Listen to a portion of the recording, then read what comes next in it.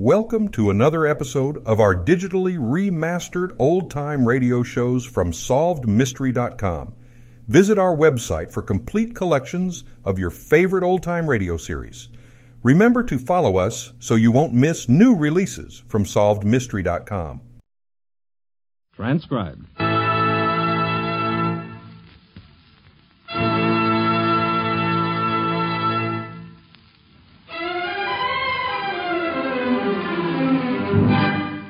Meet Gertrude Lawrence.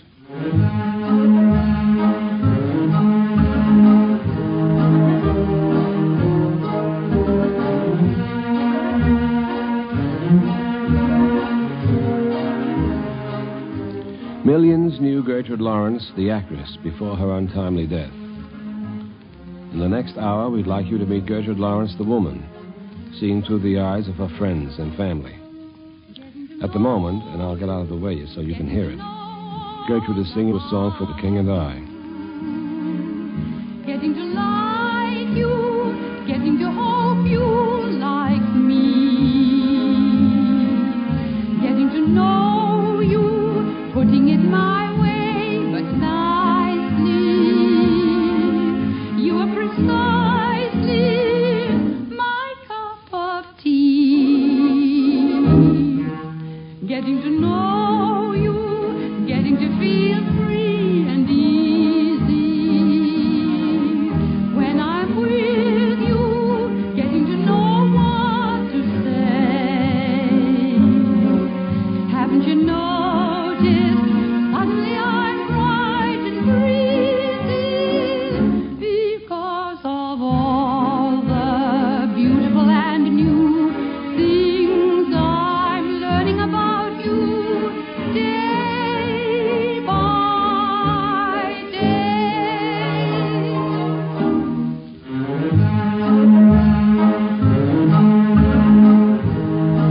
I'm Oscar Hammerstein. I'm the author and co-producer of Gertrude's last musical show, The King and I knew her before she starred as Mrs. Anna, but never really well until we started to work in the play together.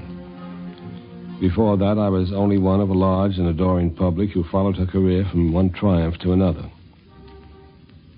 A glamorous career, Gertrude climbed from nowhere to the very top. As an actress, she was a beloved figure to millions. But only a few knew her as the woman.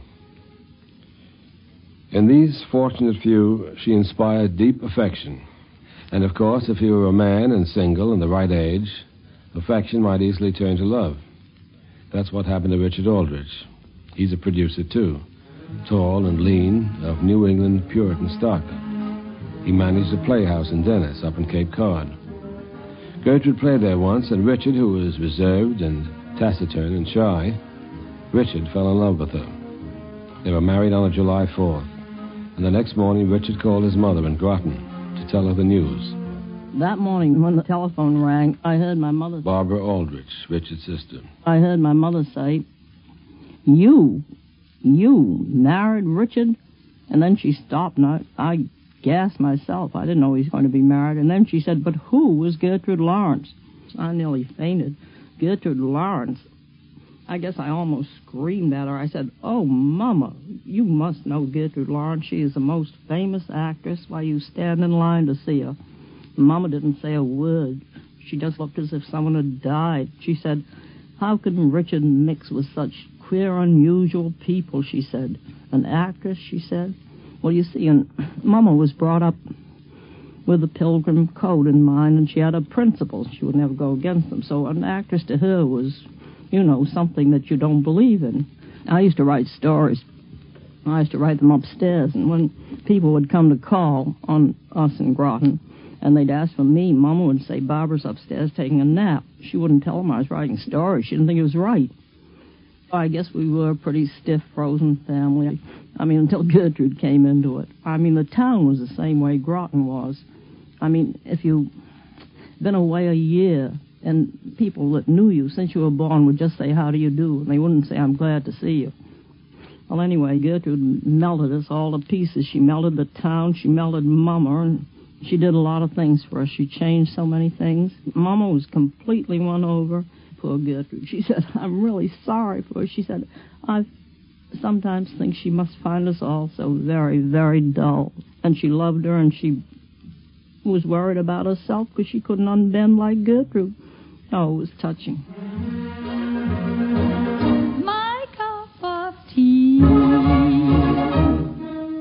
Just as she won over Mama, so Gertrude made friends with her neighbors up in Cape Cod.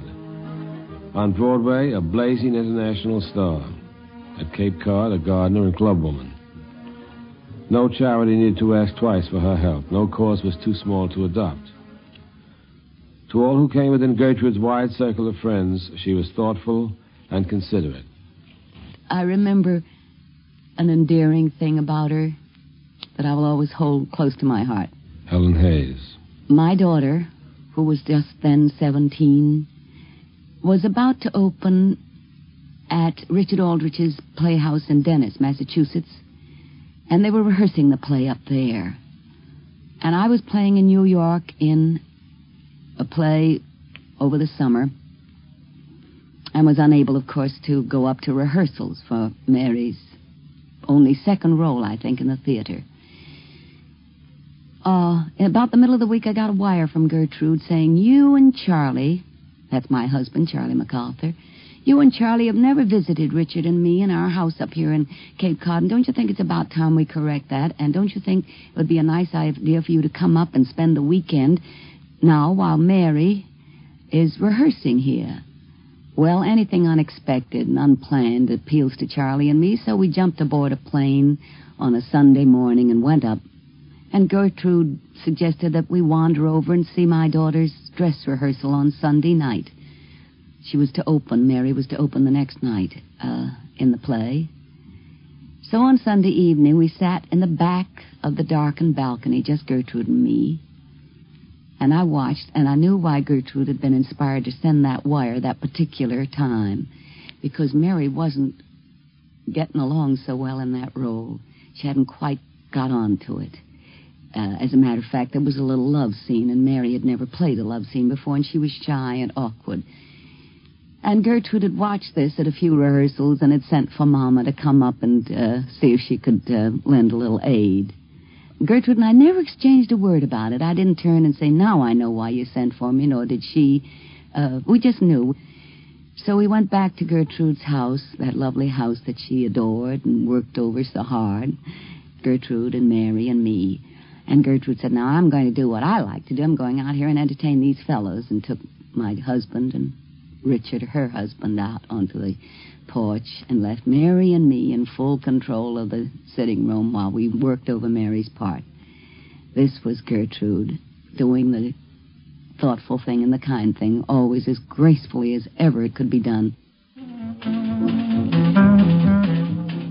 On one subject, Gertrude and Richard were poles apart.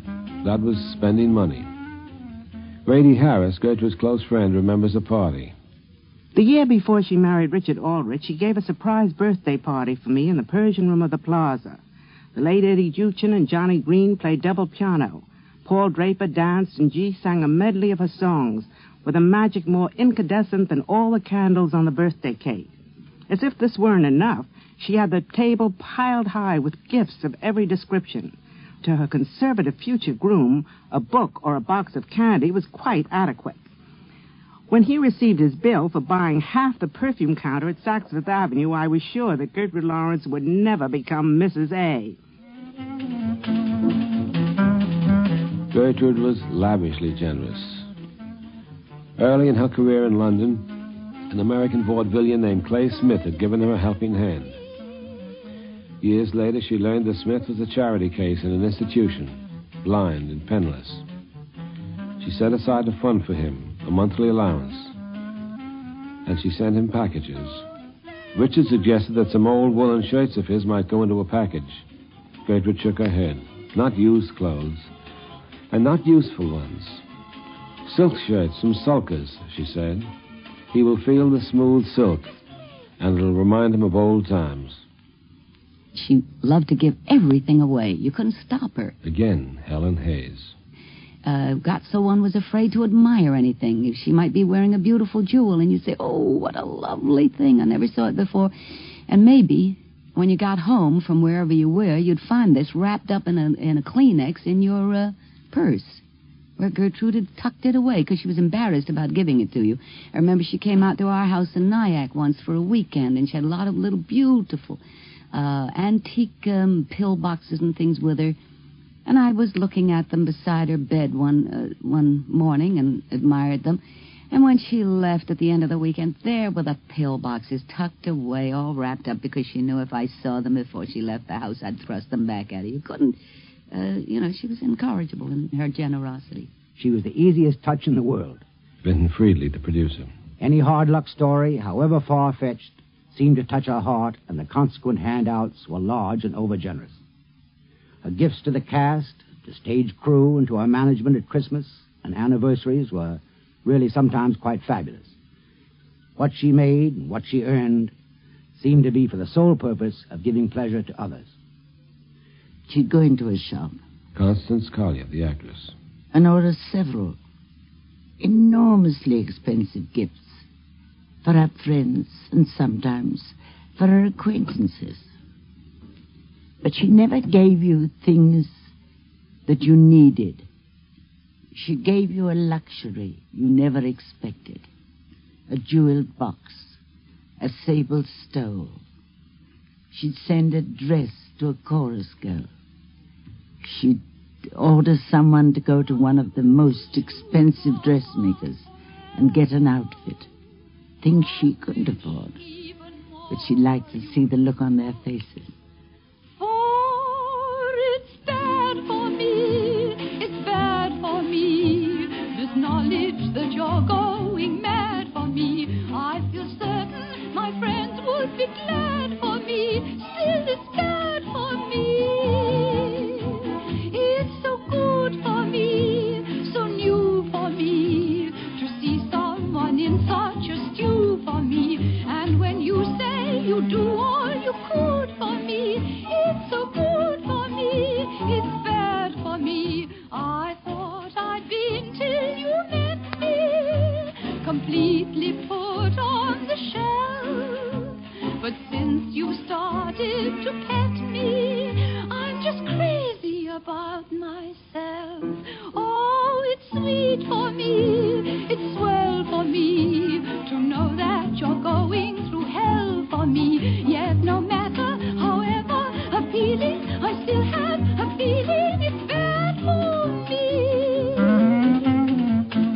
Gertrude's generosity to others and her own love of luxury added up to an extravagance that became legendary. At one point, her financial affairs became so scrambled that a thorough overhauling was indicated. She was prevailed upon to turn over all her economic problems to the law firm of Fanny and David Holtzman. They promptly put her on a budget.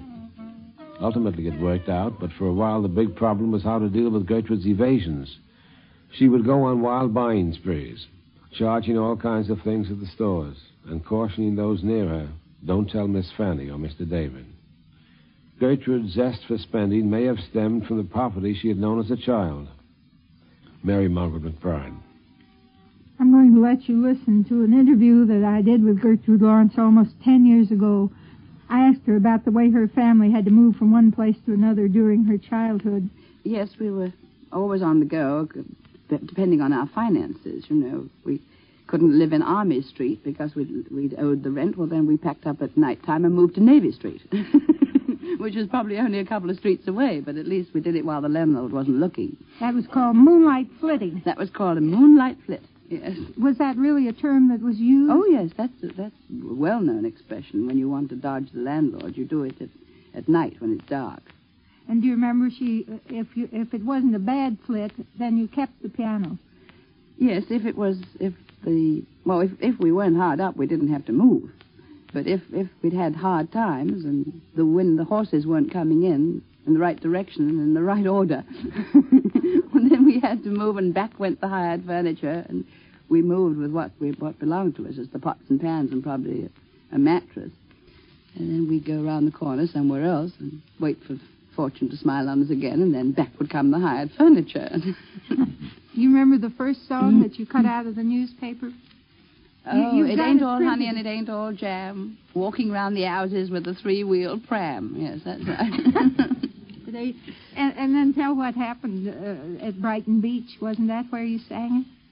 Yes, I went, one of our very few good times, my mother and father took me down to Brighton, which is a seashore resort in England. We went down there for a Sunday. It was a lovely, lovely broiling hot day, and they had an amateur competition on the beach there for children or anybody who wanted to get up and sing or something. And so I naturally wanted to get up and do something, being a precocious child of about 8. And being a child, they said, oh, let her go on, let her go up there. She's all right, bless her heart. So up I got and I sang, there was I waiting at the church, waiting at the church, waiting at the church. And I got a golden sovereign for it, which wasn't the prize, but the manager sort of gave it to me out of sympathy and encouragement, I think. But that was the first money I ever earned. At a fairly tender age, Gertrude enrolled in a dancing school, Miss Italia Conti's dancing school in London. There was another promising youngster there by the name of Noel Coward. They became friends from the very beginning. Miss Conti's sister and her niece recalled the old school days. Noel and Gertie were very great friends. They used to say that I was a dragon. I don't know that I felt like a dragon, but then, of course, they were naughty children. All clever children are naughty. Gertie was very intelligent. Her readings were very good of anything new. Her diction improved a great deal. It hadn't been very good when he first started with her. I remember being taken into the dressing room of Gertrude Lawrence when she was appearing in London, and I remember how delighted she was to meet my Aunt Italia Conti, and reminisced with her for some time about the early days when she was at the school, and there was a piano in her dressing room, and she struck some chords violently, discordantly, and she said, that is my first recollection of you. When I came into the studio, you struck these chords in this ghastly way and said, that is what your voice is like, Gertie, but I am going to make you quite different. We used to give her lessons. We used to give her lessons in parts. She would study parts. She would study, well, naturally Shakespeare, a few modern things, perhaps. But she was always wanting to work. She was a girl who had to work in order to live. She wasn't like a lot of young people nowadays who've got people to look after them. She had to work.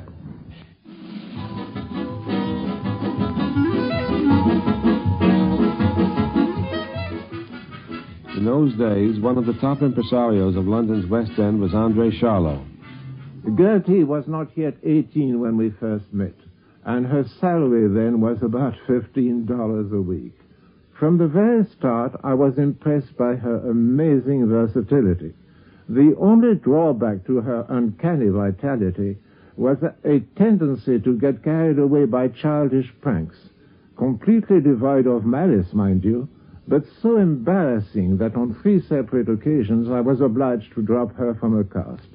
However, Beatrice Silly became seriously ill during the rehearsals of my review, and I engaged Gertie to replace her, and was delighted to find that she had completely and permanently reformed. Of all the actresses it has been my lot to work with, I have never known one who could so quickly hit the bullseye during the early days of rehearsals. The right intonation, the right gesture, always seemed to come to her without the slightest effort. Her success in my New York review must live in the memory of many. In Limehouse, where yellow ladies dance and play. In Limehouse, you can hear those blues all day,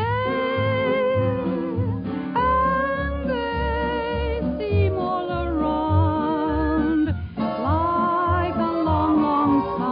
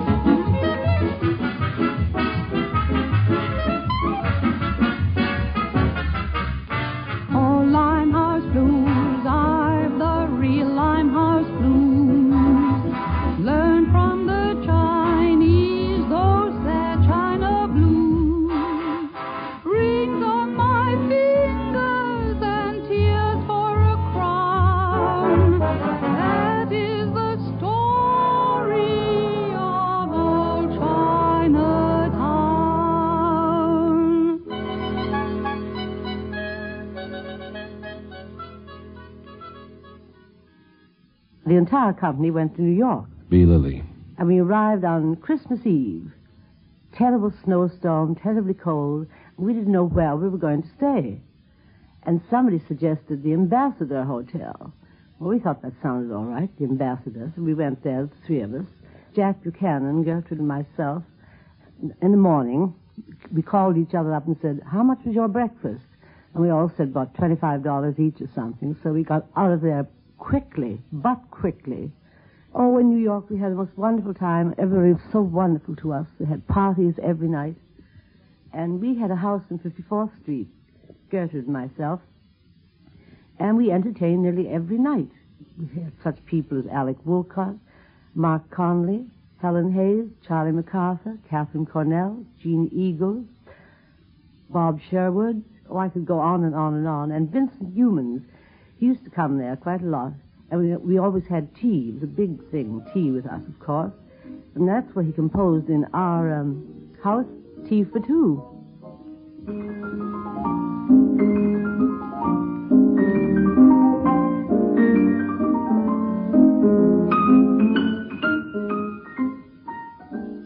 Gertrude's success in New York established her as an international star with devoted audiences on both sides of the Atlantic and friends in the most exalted ranks of society. Oh, Mother and I had a cottage on the Thames. Gertrude Lawrence. This was 2 or 3 years after I'd been in London. And the Prince of Wales was a great lover of the theatre. And my particular young gentleman friend at that time was his equerry, which is his glorified aide. And so that was the way I met the Prince of Wales. And this one night, we were all going back to my house. I was being driven home back to the country to my mother, and the Prince of Wales was with us. And so we stopped at his club and got a hamper of food and champagne and drove down to my house in the country, got Mother up out of bed, and didn't tell her who we had with us at all. And so she came down in her curl papers and a wrapper, and we got the hamper out of the car and spread it on the dining room table under one of those awful hanging lamps with a bead shade, you know. And we all sat down and had a wonderful time, had supper, had some champagne, and we were talking and joking. All of a sudden, Mother looked across at me and a startled look shot across her face, because she'd suddenly heard the other boy who was with me address this other man as Sir. And she knew that that meant royalty. Immediately, you either say Your Majesty or Sir. And she shot this horrified look at me across the table, and then I went, nodded at her, and I say, don't say anything, don't give it away, you know.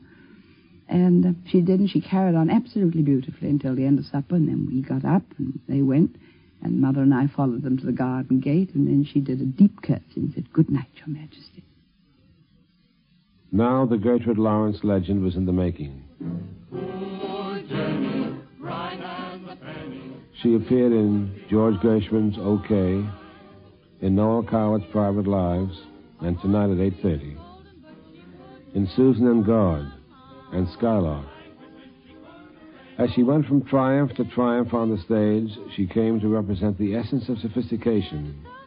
Smart, gay, desirable, but elusive.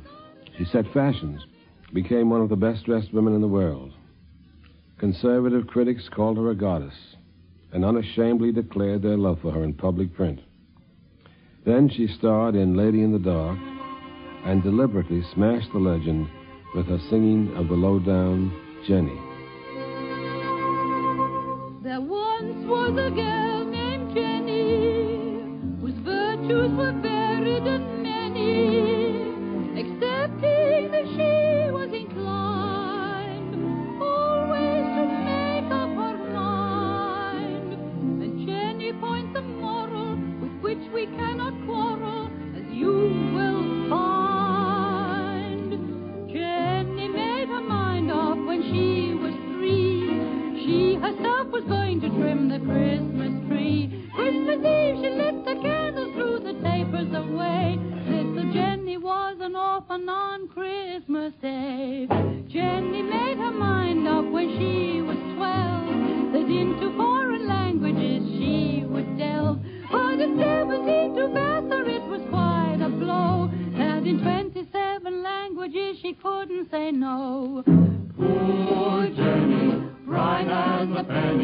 Her equal would be hard to find.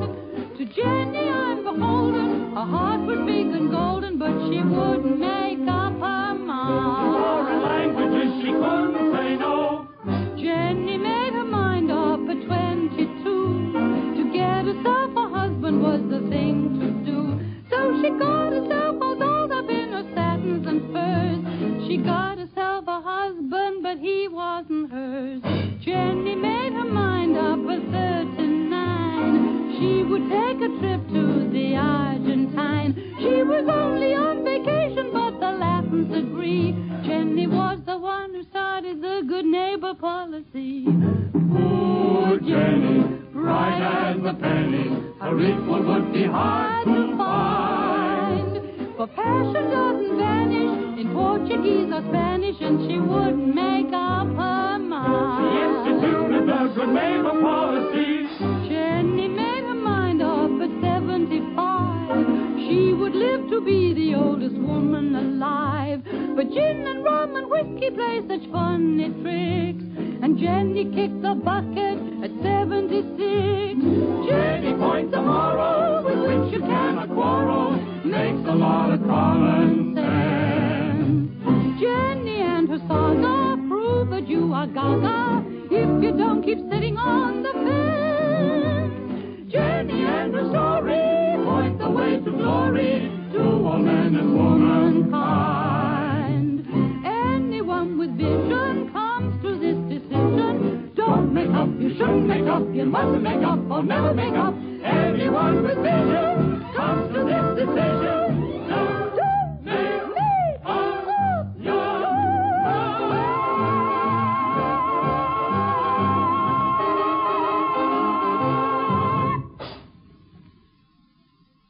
Mama went with me to see Lady in the Dark. Again, Barbara Aldrich. And she had never seen a thing like that before. She didn't know exactly what was going on. And when Gertrude came out and sang Jenny, Gertrude looked straight at her, and she winked at her. Oh, Mama didn't say anything. She looked sort of startled. I mean, when she did the bumps and everything. Mama had never seen anything like that before. When we got out in the street, I said, "Oh, Mama, isn't she wonderful? I think she's, you know how you go on." Mama said, "Yes, I think she's very vivacious." And then she didn't say anything else, but 3 years after that, she said, "Barbara, do you think that Gertrude looked at me?" It seemed to me she looked right at me. That afternoon, we went to see Lady in the Dark, and I said, "Oh, yes, Mama, she did. She winked at you." And Mama said, "Well, that pleased me very much." She said, "I've been thinking about it all these years." Poor Jenny, bright as a penny, her equal would be hard to find. Meet Gertrude Lawrence will continue after a brief pause for station identification.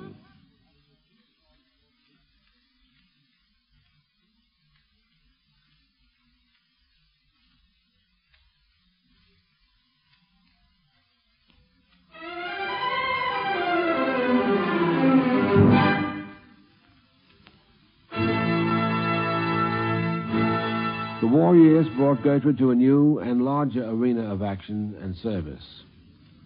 She threw herself unsparingly into a dozen war activities, and then she made 2 hazardous tours to entertain the men of the fighting front. One to England and the continent, one to the South Pacific. The actress, Jessie Matthews, once Gertrude's understudy. We were all taking off for Normandy, and I suddenly walked into a room full of army officers, and suddenly Gertie turns round in uniform. We rushed across to each other, and I can't think what it was I said, but I know she roared with laughter with that lovely sense of humour, and she said, "Oh, my dear, it sounded just like a Charlot opening." And then we met again on board the ship, when we never knew whether we'd get to the other side or not. It was all rather a nervous strain. And I remember Gertie's discipline then was so colossal, because she sat down and opened a little case and started writing some letters.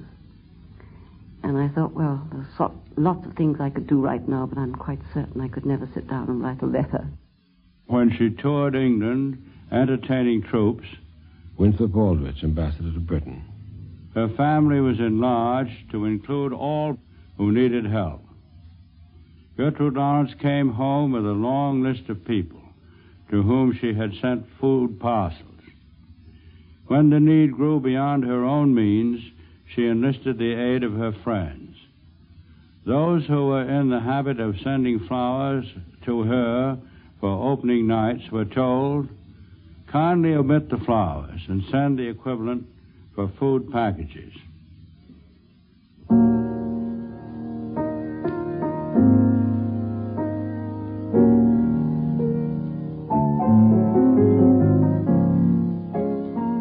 Wherever Gertrude went, she left behind her a trail of memories. For her many friends, she still lives in the stories they tell about her. Gertrude Lawrence needed 4 pieces of special material. Johnny Green, the songwriter. For nightclub work that she was going to do, recording work, etc. And Miss Lawrence paid Eddie Heyman and me $250 for the 4 songs. One was called Body and Soul. She went back to London, taking the songs with her. And one night, she did a broadcast over BBC at dinner time. And on this broadcast was the one and only time that she ever sang Body and Soul. But dressing to go to work was the famous English band leader, Bert Ambrose, who heard the broadcast, called Gertie up at BBC, asked her what the name of the song was, whose song was it, how could he get it, all the usual questions. And Gertie Lawrence gave him a copy of it. And he started playing it in London. Well, the rest is the luckiest story of my life. And the nicest part is that Gertie Lawrence retained only a small token interest in the song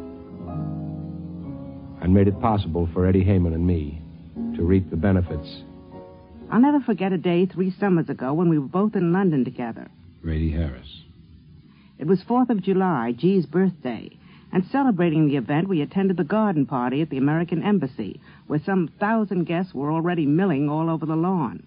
G, contemplating the scene, turned to our host, Ambassador and Mrs. Lewis Douglas, and said, "How sweet of you to give this birthday party for me." Then there was the time that she decided she might like to spend her vacation in Bermuda. She cabled her friend, Mrs. Allen McMartin, the former Margot Graham, and asked if she could lease her beautiful island home for a few weeks. Margot cabled back that the house was hers for $10,000, including the boat and boatman. Whereupon the irrepressible G cabled back, "Do you mean $10,000 or $1,000? If you mean $10,000, please send picture of the boatman." Mr. Orridge, he wanted to go someplace, and of course that meant my taking him. Roosevelt, Gertrude's chauffeur. And of course she had ready told me to take Angus' dog to the, what you'd call a dog beauty parlor, if there's such thing. That's what I always refer to it. But Mr. Orridge had wanted to make a business call someplace, and he wanted to use the car, and Miss Lawrence said, "Well, Roosevelt's going to be busy." And he said, "Well, you aren't going out now." He says, "No, but he's going to take Angus someplace." He said, "Well, don't you think it'd be much nicer if Angus walked sometime? It'd be good for him?" She said, "No, he doesn't like to walk. He likes to ride and sit up front and look out the window and look at the people." So she suggested to Mr. Orridge that he should take a taxi, and Angus and I would take the limousine as usual. And so Mr. Orridge just came down and looked at me and shook his head and says, "Better luck next time." When she was starring in Susan and God, Dr. Alan Claxton of the Broadway Temple Church. The drama critics and the columnists, as well as the church-going public, engaged in frequent discussions concerning the convincing performance that she was giving on the stage. They also got into discussions about Susan's conversations with God. It was at this same time that the Oxford Group movement, headed by Dr. Frank Buckman, was sweeping the country with its emphasis on personal religion. Miss Gertrude Lawrence took a great interest in this spiritual revival. And as a result of this, we invited her to come to the Broadway Temple Methodist Church and make a statement concerning her faith and her basic philosophy of life. She accepted our invitation in such a gracious manner that, well, we decided to let Miss Lawrence deliver the sermon at a special Sunday evening service. In fact, we arranged a service. The appearance of celebrities at the Broadway Temple, it's not unusual, but I have to say that the arrival of Gertrude Lawrence made this occasion distinctly unusual. I remember as we walked up the aisle of the church together to the pulpit, I felt that she came not so much as a preacher, though she was going to preach, but with the grace and poise and charm that made her such an outstanding actress. We felt a sense of modesty about her. She had a sincerity that put me and the congregation in a very receptive and open-hearted frame of mind. In her sermon, she told us of her firm reliance upon divine assistance in her work as well as in her private life. As I reconstruct her standing there now, with the beauty and charm of her personality, no one could doubt that what she was saying was what she felt. Our dressing rooms at Susan and God's faced the Imperial Theater. Leonard Lyons, the columnist. And one afternoon, when Gertie saw the line of people across the street at the Imperial, she opened her window and blew a long fish horn and shouted, "This way, folks, matinee of Susan and God. Right this way, folks, and get your tickets." She told me of the night she was doing a show with Doug Fairbanks, and a crowd of autograph hunters waited outside the stage door to get Fairbanks' autograph. A woman who saw Gertie leave asked for her autograph, and Gertie signed. An onlooker read the signature and said, "Gertrude Lawrence. Is she an actress?" "I don't know for sure," said the woman, "but it's very nice writing." They didn't know for sure, but that was long ago. Yes, she was an actress. We've heard Gertrude sing in her very personal way. Now let's listen to her act in Jean Cocteau's The Human Voice. It's a story told entirely on the telephone. Here in the closing scenes, a woman of fading charms is bidding goodbye to her departing lover.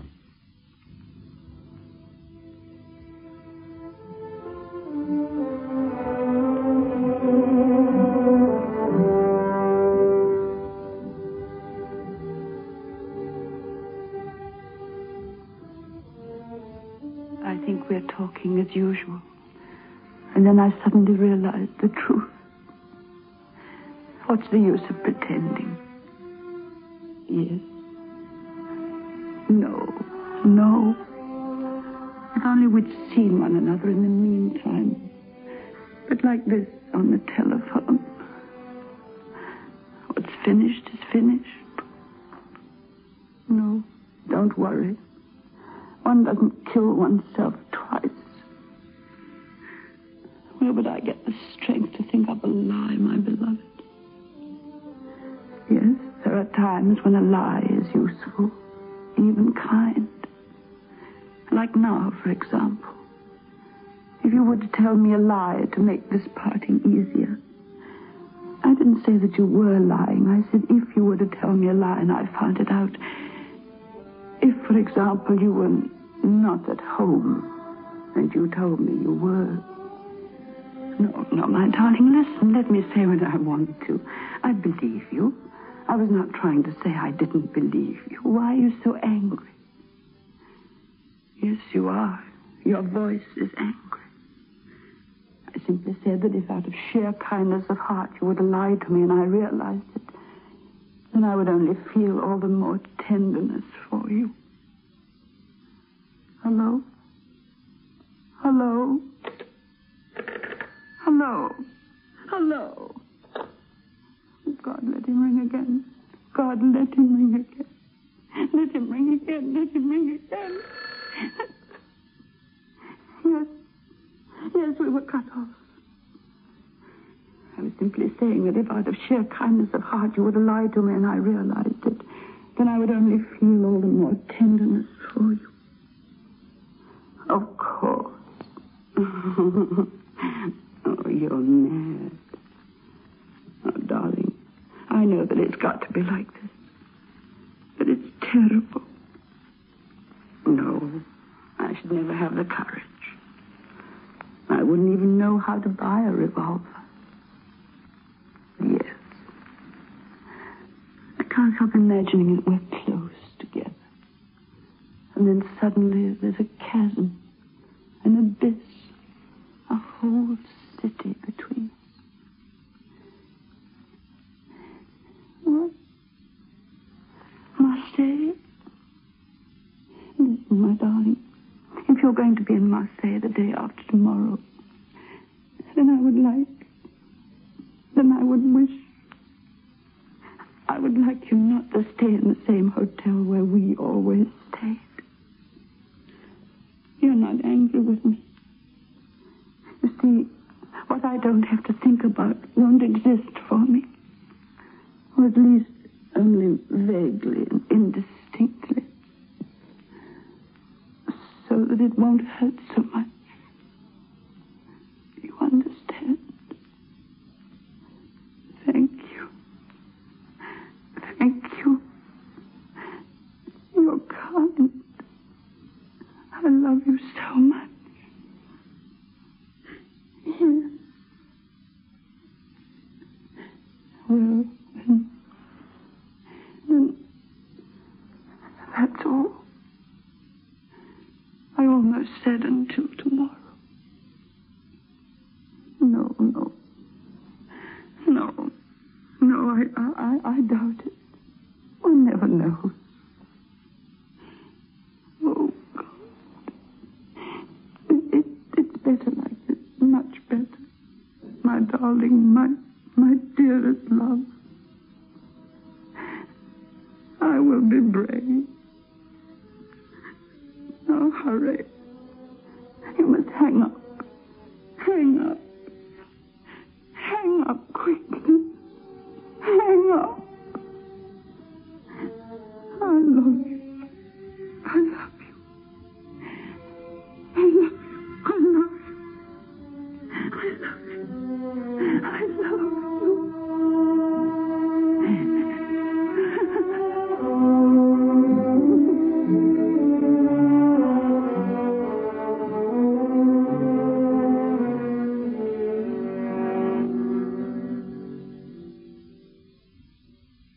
Gertrude was a disciplined worker, a tireless worker in the preparation of a new play.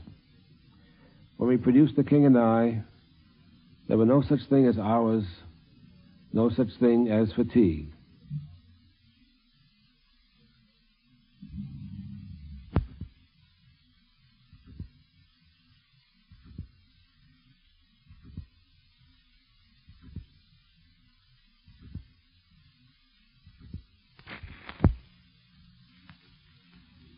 I believe that The King and I, Mrs. Anna, was the greatest role that she ever played.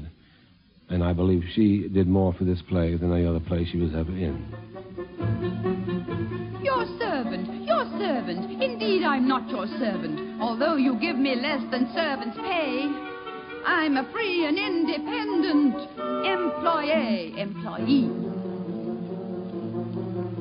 Because I'm a woman, you think like every woman I have to be a slave or concubine. You conceited, self-indulgent, libertine. How I wish I'd told him that, right to his face. Libertine, and while we're on the subject, sire, there are certain goings-on around this place that I wish to tell you I do not admire. I do not like polygamy or even moderate bigamy. I realize that in your eyes this clearly makes a prig of me. But I am from a civilized land called Wales, where men like you are kept in county jail. In your pursuit of pleasure you have mistresses who treasure you. They have no ken of other men beside whom they can measure you. A flock of sheep and you the only ram. No wonder you're the wonder of Siam. Oh, dear, I'm really rather glad I didn't say that. With all the women there. And the children. The children. I'll not forget the children. No matter where I go, I'll always see those little faces looking up at me. Your Majesty, shall I tell you what I think of you? You're spoiled. You're a conscientious worker, but you're spoiled. Giving credit where it's due, there is much I like in you, but it's also very true that you're spoiled. Everybody's always bowing to the king. Everybody has to grovel to the king. By your Buddha, you are blessed By your ladies, you're correct, but the one who loves you best is the king. All that bowing and kowtowing to remind you of your royalty, I find a most disgusting exhibition. I wouldn't ask a Siamese cat to demonstrate his loyalty by taking that ridiculous position. How would you like it if you were a man playing the part of a toad, crawling around on your elbows and knees, eating the dust in the road? Toads! Toads! All of you people are toads! Yes, Your Majesty, no, Your Majesty, tell us how low to go, Your Majesty. Make some more decrees, Your Majesty. Don't let us up off our knees, Your Majesty. Give us a kick if you please, Your Majesty. Give us a kick if you would, Your Majesty. Oh, that was good, Your Majesty.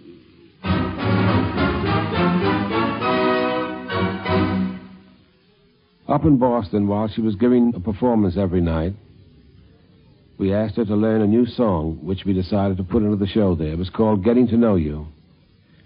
She loved it when we played it for her. She rehearsed it, and the first night that she sang it, it was obvious that this was something very important to the play, because she caught the spirit of love for these little Siamese children. It's a very ancient saying, but a true and honest thought, that if you become a teacher, by your pupils you'll be taught. As a teacher I've been learning, and forgive me if I boast, that I've now become an expert on the subject I like most. Getting to know you, getting to know all about you, getting to like you, getting to hope you like me,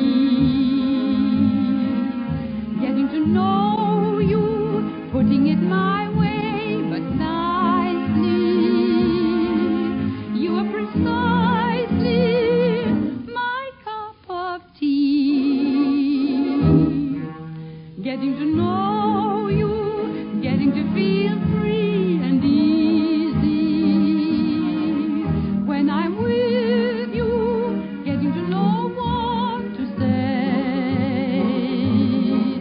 Haven't you noticed? Suddenly I'm bright and breezy, because of all the beautiful and new things I'm learning about you. Day by day. Gertrude followed the heaviest of schedules. Although the king and I required 8 strenuous performances a week, she found time to teach a class in acting at Columbia University and to carry on many other activities. Only occasionally did she take a holiday. One such occasion was the reunion of Richard's class at Harvard. We were delighted to see Dick and his wife at the Harvard reunion. Stanley Marcus of Dallas. It was a pretty gay affair, with lots of memories and lots of looking back. The wives put on a skit of their own. Fleur Coles was in charge, and on the committee were Francesca Lodge, my wife, and Mrs. A. It was a review, and Mrs. A was part of the chorus line.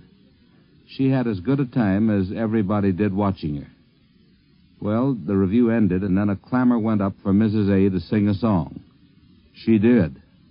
She sang a lot of them. The orchestra struck up a tune, and Mrs. A sang not one song, but an hour full of songs. It was really wonderful. At the end of that hour, the entire reunion class broke out into a cheer. That doesn't happen very often, you know. A long Harvard cheer, loud and strong, for Mrs. Aldrich. She was thrilled, though she looked pale and tired. But I do know she was thrilled.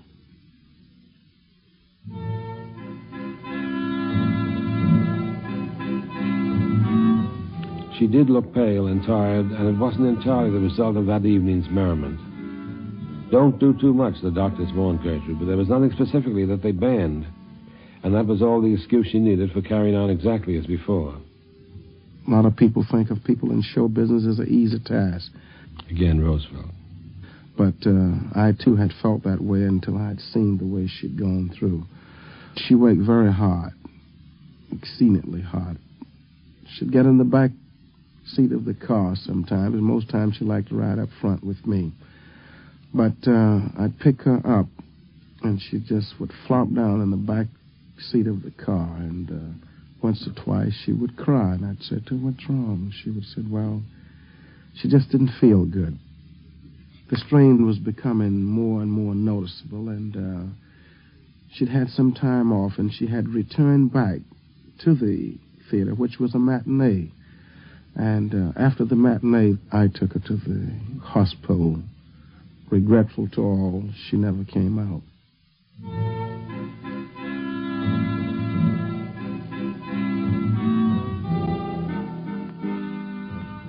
From the pages of his book, which he has called Gertrude Lawrence as Mrs. A., Richard Aldrich reads the passage that for him comes nearest to capturing the woman who was his wife. It wasn't exactly her beauty in the conventional sense. Gertrude had something far more arresting and more unforgettable than beauty, a vitality, a zest for life that brought a glow to all who stood in her presence. Nor was it just a theatrical gift. It was the essence of her whole being. The word that comes closest to it is radiance.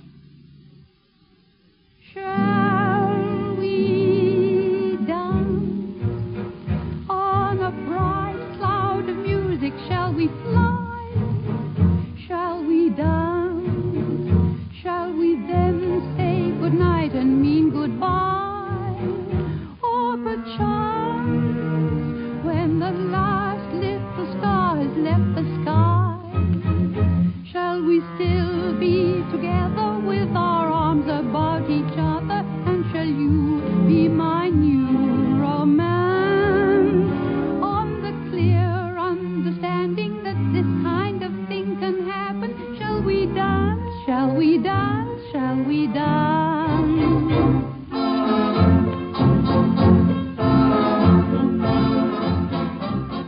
In Meet Gertrude Lawrence, your narrator was Oscar Hammerstein. And you heard transcribed the voices of Helen Hayes, Beatrice Lilly, Winthrop Aldrich, Leonard Lyons, Johnny Green, and others. The book, Gertrude Lawrence as Mrs. A., was published by Greystone Press. Meet Gertrude Lawrence was an NBC News production by Bill Weinstein.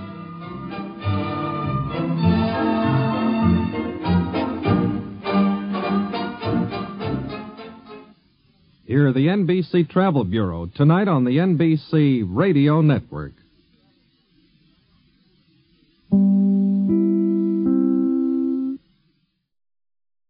Thank you for joining us and enjoying our digitally remastered old-time radio shows from SolvedMystery.com.